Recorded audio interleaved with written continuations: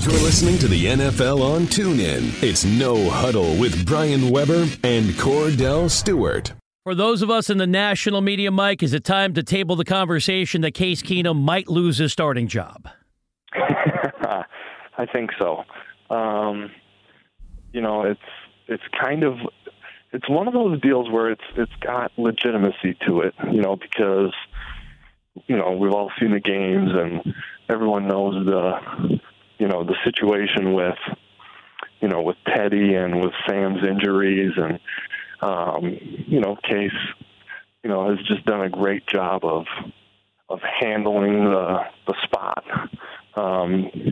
as it's been presented to him, and that's all you can really ask of your backup is to go with the flow, prepare for games like you're going to be the starter, and when your name and number is called, you step in there and compete and perform.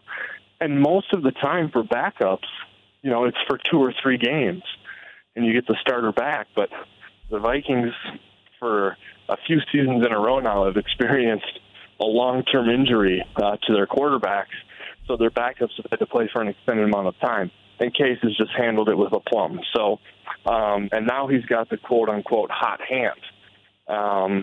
But I really think he's done a nice job of kind of transcending just having the hot hand. He's just playing well. He's a good player. And, so I don't think it's sticking with the hot hand. I think it's playing the guy who gives you the best chance to win. That's Case Keenum. Oh, man, that's music to my ears. I have to be honest with you, Mike, when talking about this, because my partner and I, Brian Robert, we go after this all the time, and I reference Case Keenum as Case Keenum because I think he's playing that good of football. And let's be transparent. If you put Teddy Bridgewater in right now, for whatever reason you choose to, after not playing for a year and a half, how much confidence do you really have? And not saying that you don't like him, not saying when he played he wasn't good, but with what this team has right now with chemistry and let's just say a level of continuity, Case Keenum has to ride this thing out until the wheels fall off. Am I correct? Well, yeah. I mean, and I want to craft this carefully because it should not come off as a criticism of Teddy. But, Teddy is coming off of a long layoff, a lot like your players are during the offseason when they come back to the offseason program in April. They don't play and function at the same capacity that they play and function at during the middle of the season, right? I mean, they're a little rusty. Balls are hitting the ground. They're not reading through their progressions as quickly. And it's not because they've lost touch or they don't know what they're doing. It's just a muscle memory thing where you haven't been doing it, so you got to ramp it up. And that's where Teddy, Teddy's now been practicing for several weeks, so he's getting there. But, he doesn't look like a quarterback who's, on the back nine of the season, so to speak. He looks like a quarterback who's still kind of getting ready for training camp. To be expected. He had a 15-month layoff. He's coming off an injury. He's not going to look like a quarterback who's in the groove. But Case is. Case has been at this since April. He's in the groove. He's been practicing and playing every day. And so that's what Case looks like in practice and in games. And in practice, Teddy looks like a quarterback who is steadily ramping it up. So they're into, and you know what? It's kind of very similar to where Jerick McKinnon is and where Latavius Murray is. Because if you remember, Latavius, we signed him knowing he had to have a foot surgery. And he was going to miss the offseason program and probably most of training camp. And as it turns out, he missed all of training camp as well. And so Latavius has got the look of a player who's now just starting to hit full stride as we get into week 12, not as a player who's really grinding through the last part of the season. Because Latavius was coming off of a layoff too. So Latavius and Teddy are at different stages of a season than most of the other players because they're coming back from injuries. Chatting with Mike Wobschall of the Vikings Entertainment Network and the Vikings Team Channel here on TuneIn. Mike, it is the holiday season, so it pains me to mention Gary Anderson's name, taking you back to the 1998 NFC title game. I'm doing in this context. Kicking matters. I don't have to tell you this. You know what Blair Walsh failed to do in the playoffs a few years ago. So with that as the backdrop, should there be concern about Kai Forbath, who missed 2 field goals on Sunday against the Rams? Yeah, I think there should be, just because he missed 2 kicks, and you don't want to miss any of your kicks. But, to me, his body of work since we signed him about this time last year has been too good to let 2 kicks in one game worry me. So, big picture, no, I'm not worried. This week, though, I'm worried because you got to get that. You got to get it corrected. You can't have 2 more missed kicks tomorrow in Detroit. You can't do that. Because then you start to wonder if it's going to mess with your head.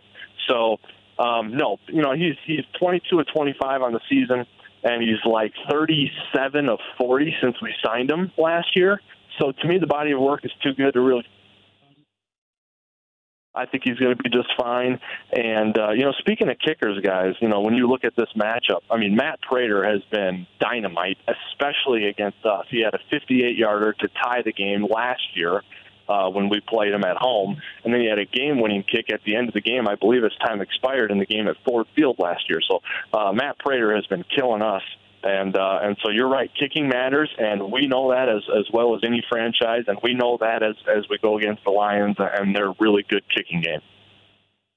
Mike, this defense has really been good. Let's just say over the past few years. Last year, there was a lull. I would say you have North Turner, who ends up just leaving after the 5th game of the season, to Coach Zimmer having to go to the hospital because of his eye.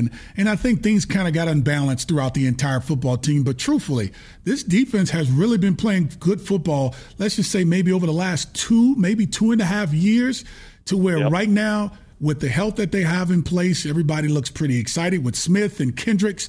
We can go on and on. Newman, when you look at how they're actually playing, how well is this offense and defense playing off of one another, to where no one's really giving this team too much credit because of the quarterback in Case Keenum, but they arguably are playing some of the best and most balanced football amongst all the teams in the National Football League. Would you agree with me on that?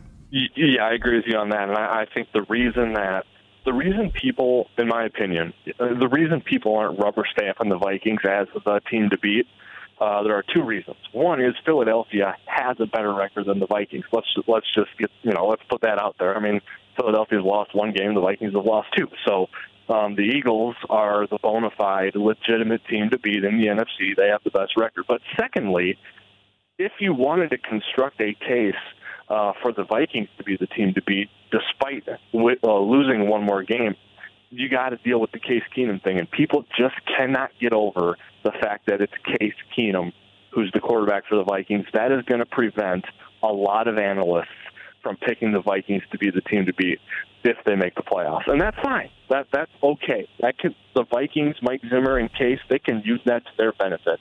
They can do the chip on the shoulder. They can do the us against the world. They can do it's never good enough. They can use all of that to their benefit. But going back kind of to the premise of your question in this defense, I mean, it's the backbone of the team.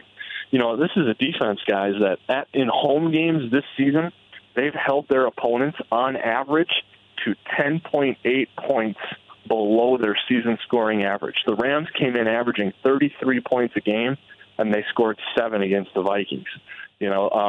When the Packers came in, they were humming. They were coming off a really impressive string of victories, and the Vikings knocked Rodgers out, and they hold that offense down. They held Drew Brees to 19 points. The Saints are averaging 30 a game. So this defense is playing dynamite. I think the biggest key is continuity. There are a lot of returning starters from this group.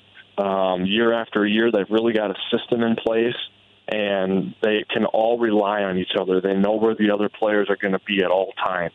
And Mike Zimmer really, really stresses fundamentals, alignment, technique, hand placement. They're so rote on this defense that Mike Zimmer can get down to the nitty-gritty in practice and fine-tune every single detail. And when you get lucky and stay healthy, you get in a spot where you can worry about those little things. Mike, thanks so much for the great information. We look forward to chatting with you next week again right here on the NFL on TuneIn. I do too, guys. Thanks for having me. We'll talk to you soon. You've been listening to No Huddle with Brian Weber and former Steelers quarterback Cordell /Stewart, live on the NFL on TuneIn. 20, 15, 10, 5, touchdown. The National Football League is on TuneIn.